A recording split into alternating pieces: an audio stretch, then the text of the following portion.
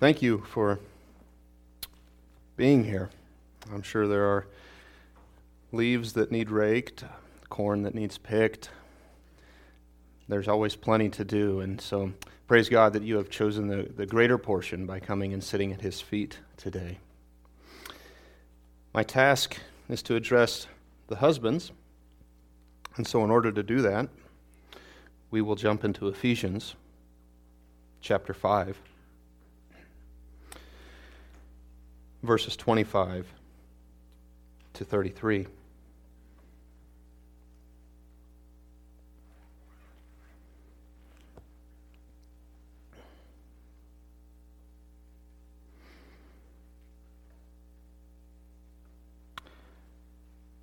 The Apostle Paul writes, under the inspiration of the Holy Spirit, "Husbands, love your wives, as Christ loved the church, and gave himself up for her, that he might sanctify her, having cleansed her by the washing of water with the word, so that he might present the church to himself in splendor, without spot or wrinkle or any such thing, that she might be holy and without blemish. In the same way, husbands should love their wives as their own bodies. He who loves his wife loves himself. For no one ever hated his own flesh, but nourishes and cherishes it, just as Christ does the church, because we are members of his body. Therefore, a man shall leave his father and mother and hold fast to his wife, and the two shall become one flesh. This mystery is profound, and I am saying that it refers to Christ and the church. However, let each one of you love his wife as himself, and let the wife see that she respects her husband." Let us ask for the Lord's help. Father, we thank you for your word. It is living and active, sharper than two-edged sword. And Father, we pray that you would work heart surgery on especially the husbands here today. Father, may I preach this not as one who has arrived or has some sort of infinite wisdom to share, but rather as a fellow husband, a needy servant. Lord, may I be a faithful messenger. And Lord, may you transform us, Lord, as we consider this text.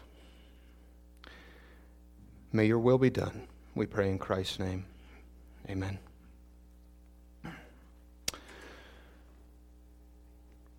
Very early in creation, God declared, "It is not good that man should be alone. I will make him a helper fit for him." Later, in Genesis chapter 2, it is written, "So the Lord caused a deep sleep to fall upon the man, and while he slept, took one of his ribs and closed up its place with flesh. And the rib that the Lord God had taken from the man he made into a woman and brought her to the man. Then the man said, 'This, at last, is bone of my bones and flesh of my flesh. She shall be called woman, because she was taken out of man. Therefore, a man shall leave his father and his mother and hold fast to his wife, and they shall become one flesh.'"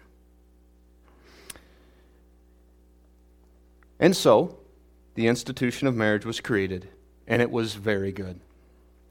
The Puritan Henry Smith wrote, "Before man had any other calling, he was called to be a husband." And the same could be said for a wife. Now, if we know our Bibles, it wasn't very long after this very good institution of marriage that we learn that it will be cursed and fought with problems. Genesis 3:16 reads, "To the woman he said, 'I will surely multiply your pain in childbearing. In pain you shall bring forth children. Your desire shall be contrary to your husband, but he shall rule over you.'" Men, because of the fall, our first parents, we have a sinful tendency to fall into one of two ditches. Either we have a tendency to be overbearing and harsh, or we have a tendency to be passive and indifferent with our wives, both of which are a misuse of the authority that has been divinely granted to us. But I have good news. Praise God. He has not left us to our own devices. He has given us His Word, which contains all we need for life and godliness. And furthermore, He has given us His Son, Jesus Christ, the perfect bridegroom, who displayed perfect love for His bride, the church, by giving Himself up for her. Therefore, husbands, we must love our wives as Christ loved the church. I've titled this message rather simply, A Husband's Love. And I think there are two words in that title that need to be defined as we dig into the text. Husbands and love. And so that is my first point. What is a husband? Verse 25a. Husbands. Stop. In the Greek, the word is aner, and it refers to a man who is a husband, or a betrothed, future-to-be man who is going to be a husband. There is reference to age, generally distinguishes a adult man from a boy, but it is always a male. For instance, in Matthew 1:19, it's written, and her husband, that's our word, Joseph, being a just man and unwilling to put her to shame, resolved to divorce her quietly. And so we can quickly conclude that, biblically speaking, a husband is a man. We can thank the last 10 to 15 years for the next question. What is a man? Well, a man, simply, is created in the image and likeness of God. Then God said, let us make man in our image after our likeness. Then God formed the man of dust from the ground and breathed into his nostrils the breath of life, and the man became a living creature. Both men and women are created equal in the image of God. We both have equal value, dignity, and worth. However, and this is the flashpoint, men are biologically, psychologically, and emotionally different. It's inescapable. These distinctions between men and women are very good. God declared it so. But the fact that men are created physically and emotionally different is unavoidable. And this truth stands regardless of how you feel. We don't need to self-identify. God has identified us already from before the foundation of the world. And for those who cry out against this, I guess I have to read Romans 9:20. But who are you, O man, to answer back to God? Will what is molded say to its molder, why have you made me like this? So if a husband is a biological male, can only be, then when is a man manliest? Well, let's look to Scripture a little. Because God created man. He's going to act according to the will of his Creator, the way God designed him to be. A godly man, a manliest man, is going to humble himself before the Creator. There is a God, man, and you're not him. There is going to be a realization of our sinful condition, and we will see that we have a need for a Savior, and we will submit to him as Lord. A man is disciplined. He will discipline himself for the purpose of godliness, 1 Timothy 4:7. And he will know his God. He will have a very high view of women and children, and he will not tolerate any mistreatment or abuse of either. He will protect his family. He will provide for his family, and he will lead his family. As I've studied this and I drew these, I like acronyms. PPL, protect, provide, lead. It stuck with me. Maybe it'll be helpful as we go through this, but a godly man will protect, provide, and lead his family.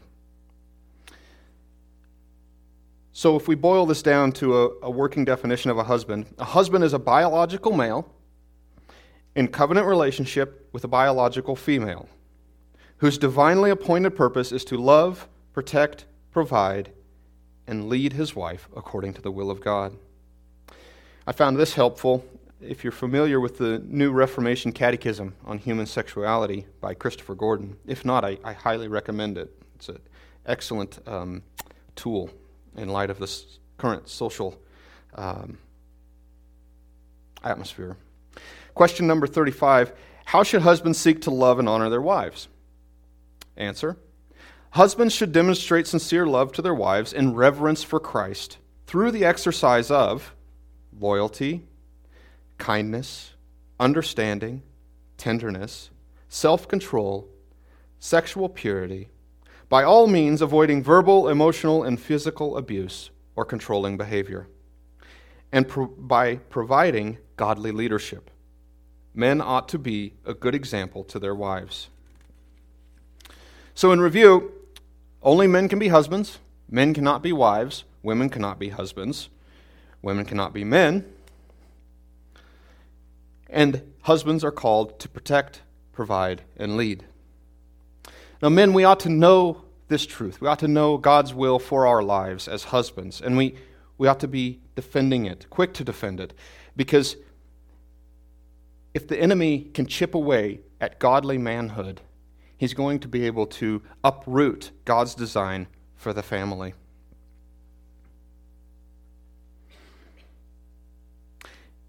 It's good and right to protect your wife and children. It's godly to provide for them. It's a good thing to lead them. It's okay to take a strong stand on something. There's a good chance you're going to be rejected for being a confident, self-assured male. It's okay to be competitive. It's okay to show bravery and courage. It's okay for young boys to roughhouse and get a little dangerous. That's not toxic. And there's nothing wrong with confidently rationalizing a viewpoint, confidently sharing your faith, defending the family. There's nothing wrong with that. There's nothing wrong with calling evil for what it actually is. That's masculine. If the enemy can silence good, godly men, and I'm not saying perfect, but headed in the right direction, if he can silence them, he will be able to dismantle the family all the more. So really, it's simple. Be a man. Know your God and his will for your life, and discipline yourself for the purpose of godliness. 1 Corinthians 13:11 reads, when I was a child, I spoke like a child, I thought like a child, I reasoned like a child. When I became a man, I gave up childish ways. Look for godly examples, godly men. Look for them. Attach yourself to them as examples. Follow them. Paul wrote in Philippians chapter 3, brothers, join in imitating me and keep your eyes on those who walk according to the example you have in us. And furthermore, in 1 Corinthians, Paul wrote, be watchful.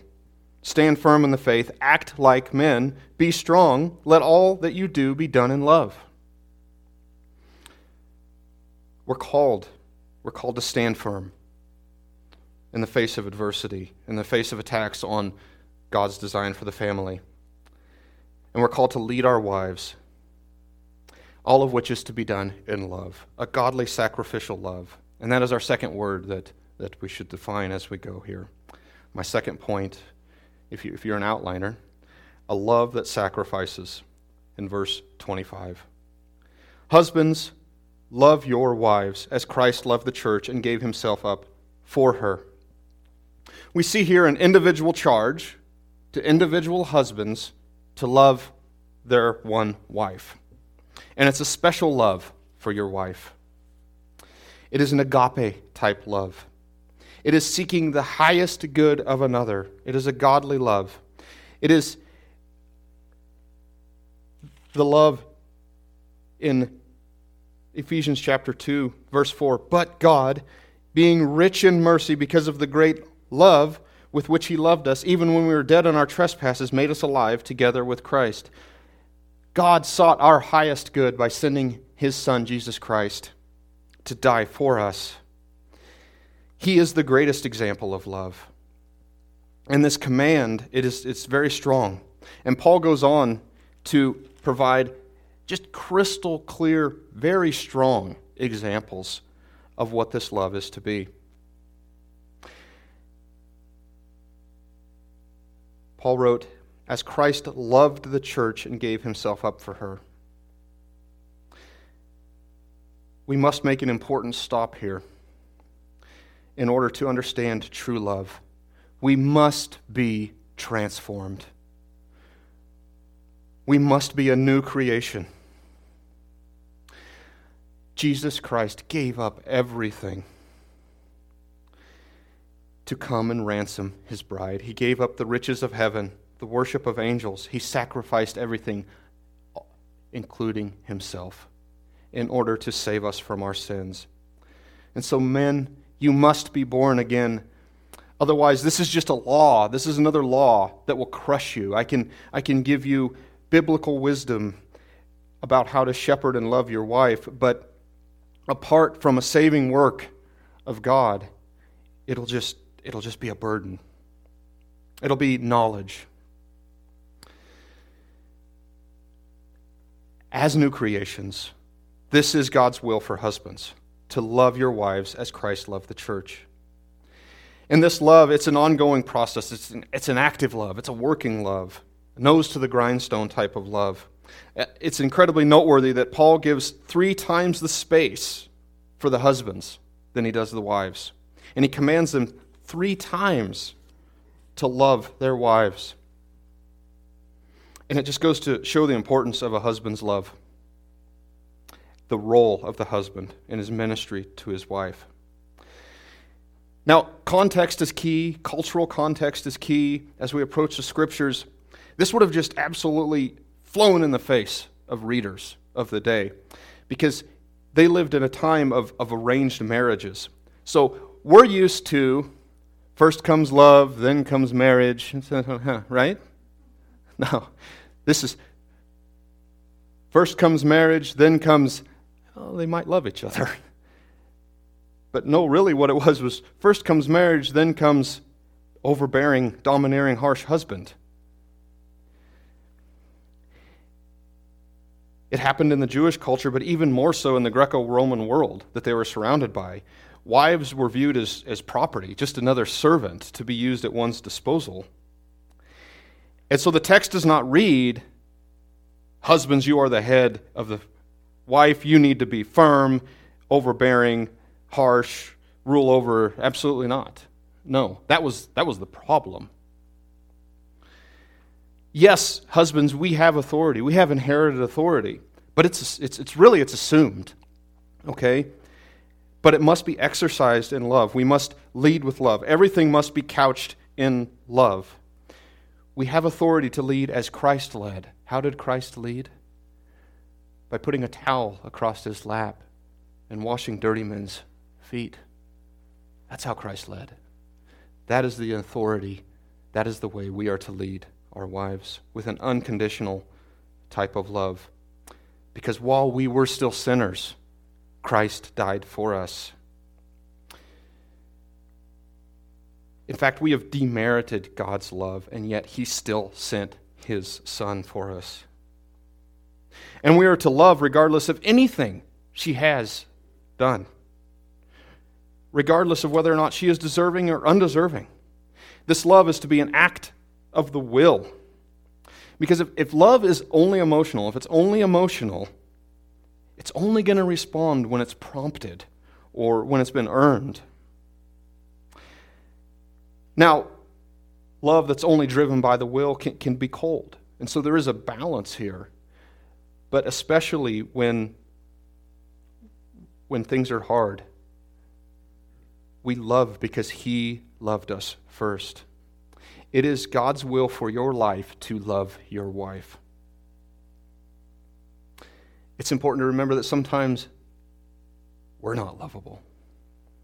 Sometimes we're hard to get along with. And this authority that we have is to serve. We have authority to serve. And it's inherited authority. We have to remember that. It didn't form out of a vacuum. It came from God. He used it for our highest good. Now it's been entrusted to us to use it for the highest good of our wives and children. And we're not to lord it over them. We're not to domineer or be harsh. The picture painted here is opposed to any type of tyrannical abuse of power. But rather it's a self-dying, every day dying to self over and over love. Perspective helps. Perspective helps when we consider what we deserve. We don't deserve a beautiful woman that we get to come home to. We don't deserve how she has made our house feel like a home.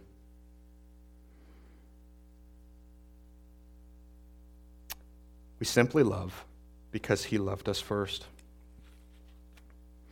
You know, and I want to make this clear. I'm talking about a normal, good relationship. I'm not talking about an abusive relationship, okay? That is a separate thing. I'm just talking about a normal relationship where sometimes husbands and wives just want to kill each other, okay? She may give you reasons to be angry with her, okay? But Christ never gives you a reason to disobey Him, okay? We can't control others, but we can control ourselves. And He never gives us a reason or a command to be harsh, to be rough.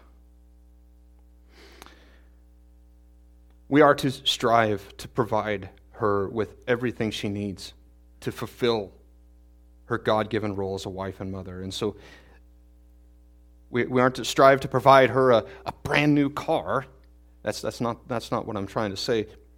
But we should strive to create an atmosphere where she can be the mother, the wife that God calls her to be.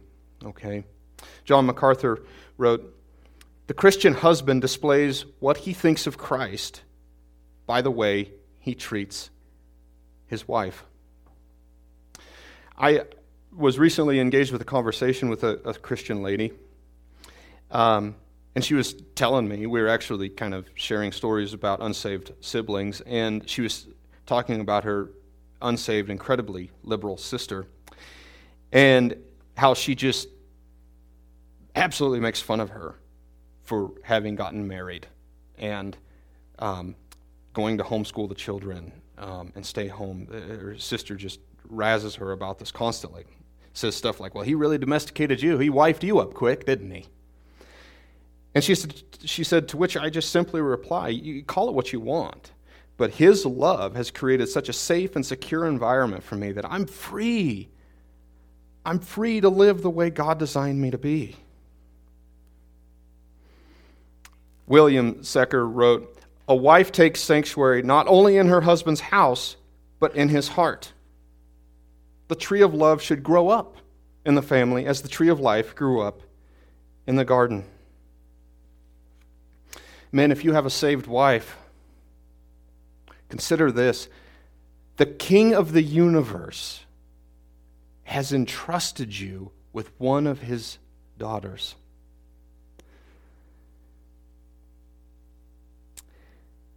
And we cannot be overbearing with her, okay? We're going to be called to task before a holy God, how we took care of our wives. I've been near husbands and wives where the man is incredibly overbearing and harsh with his wife, and she's just like a wilted flower, you know. And we can all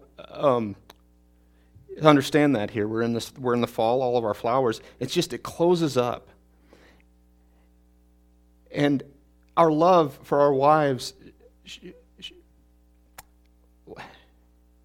our wives should be in full bloom. Okay? They should be free to live the way God designed her to be. A wife is a reflection of the husband. And we're called to provide a sanctuary where we don't, if we follow the Lord's will for our life in this area, generally speaking, we're not going to have to tell her to submit. We're not going to have to force our hand. It's going to be where she wants to be.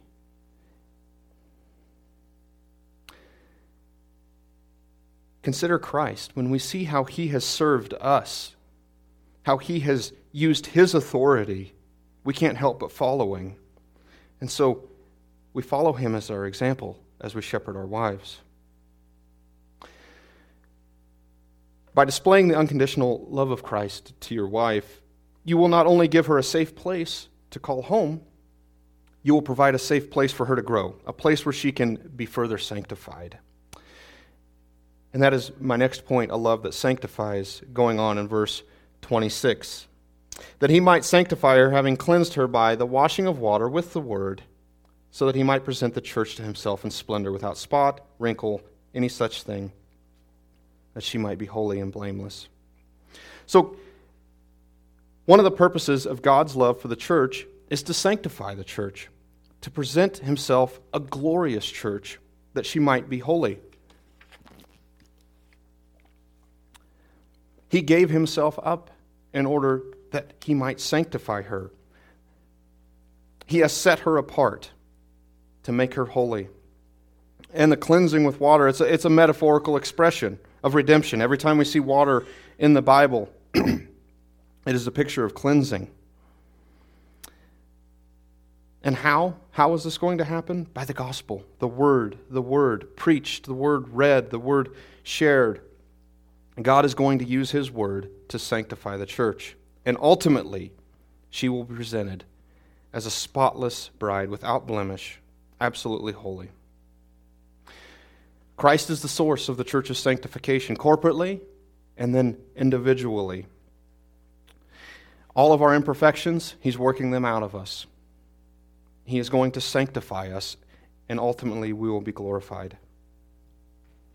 Now, it's important, husbands, to note that we are not the source of our wife's sanctification, but we are called to be a faithful means of it. The Lord is going to use us. We are to be used, faithful servants. You don't complete your wife. Your wife doesn't complete you. You guys will let each other down every single day. Christ alone completes you.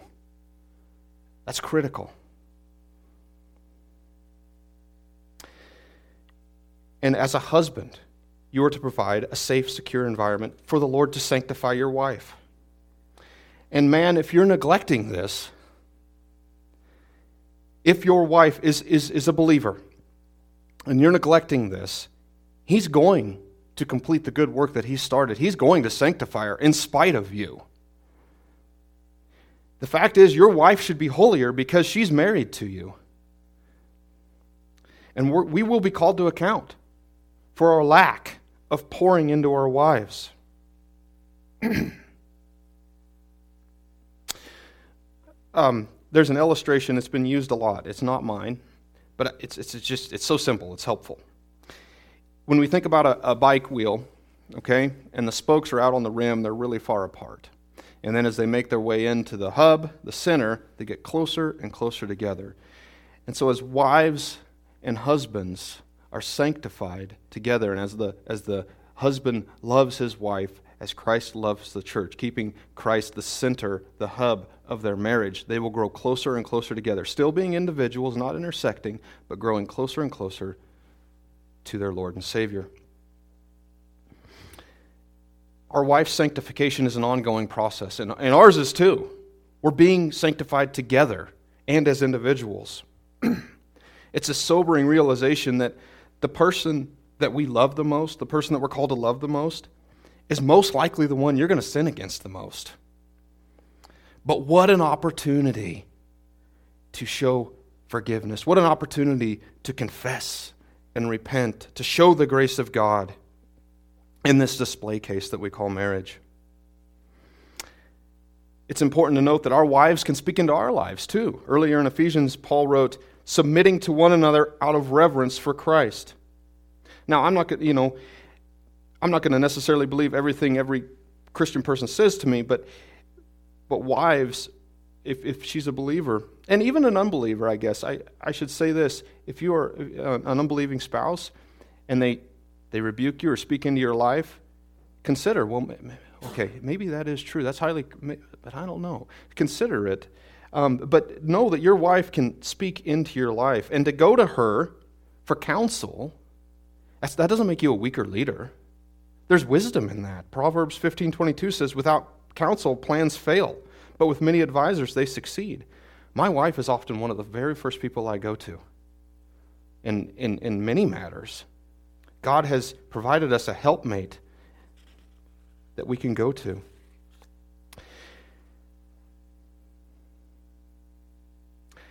Men, we shouldn't be able to bear the thought of any sin in the life of our wife.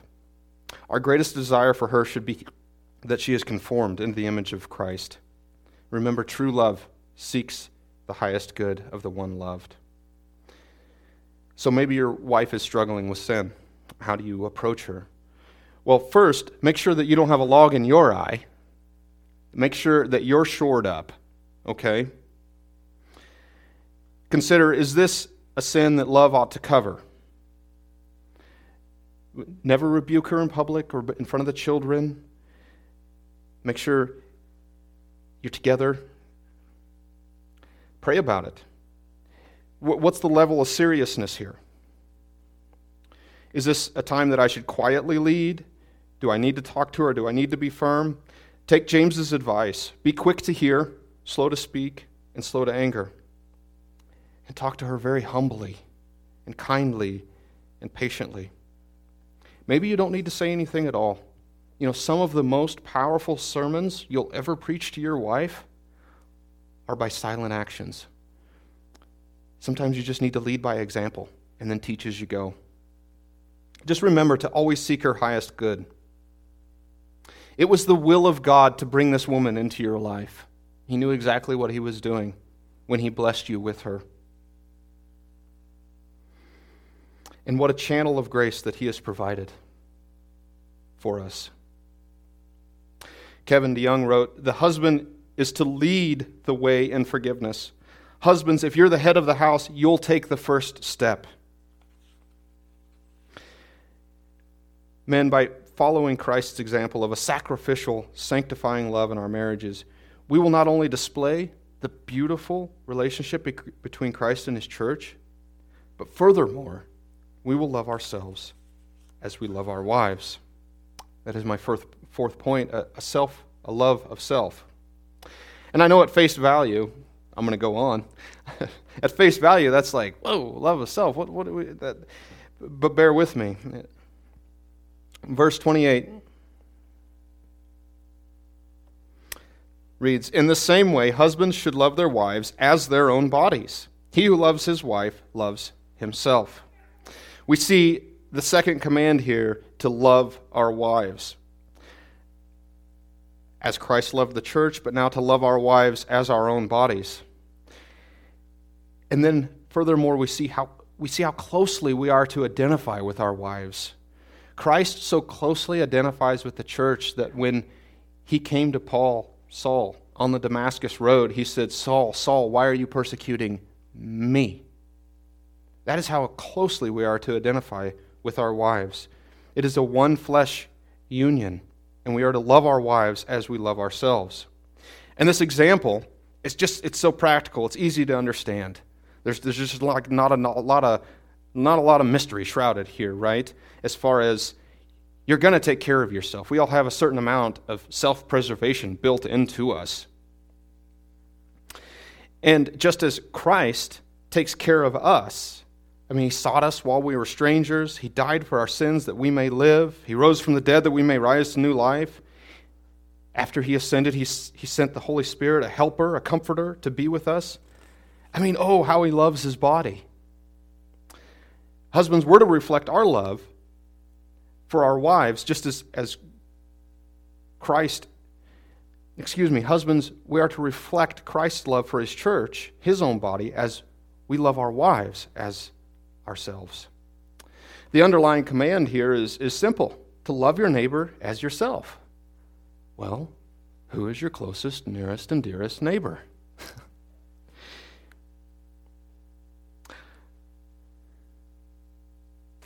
Paul goes on in verse 31, "Therefore a man shall leave his father and mother and hold fast to his wife, and the two shall become one flesh." He roots this in creation. He quotes Genesis. And this hold fast, it's a fun word. It's like glue. It's like being cemented together. It gives the idea of permanency. And Paul's instructions they're not only based on the relationship between Christ and his church, but on the creation institution of marriage between Adam and Eve, the first man and woman. It's a creation reality. Marriage was instituted before sin entered the world. And he goes on to sum it up in verse 33. "However, let each one of you love his wife as himself, and let the wife see that she respects her husband." Here we see the third command to the husbands. Love, love, love. Love your wife as yourself. It's very personal. Very personal. Each individual husband is to love each individual wife as yourself. There's no escaping this. No husband is exempt from this command. As I said earlier, it's part of our nature to take care of ourselves.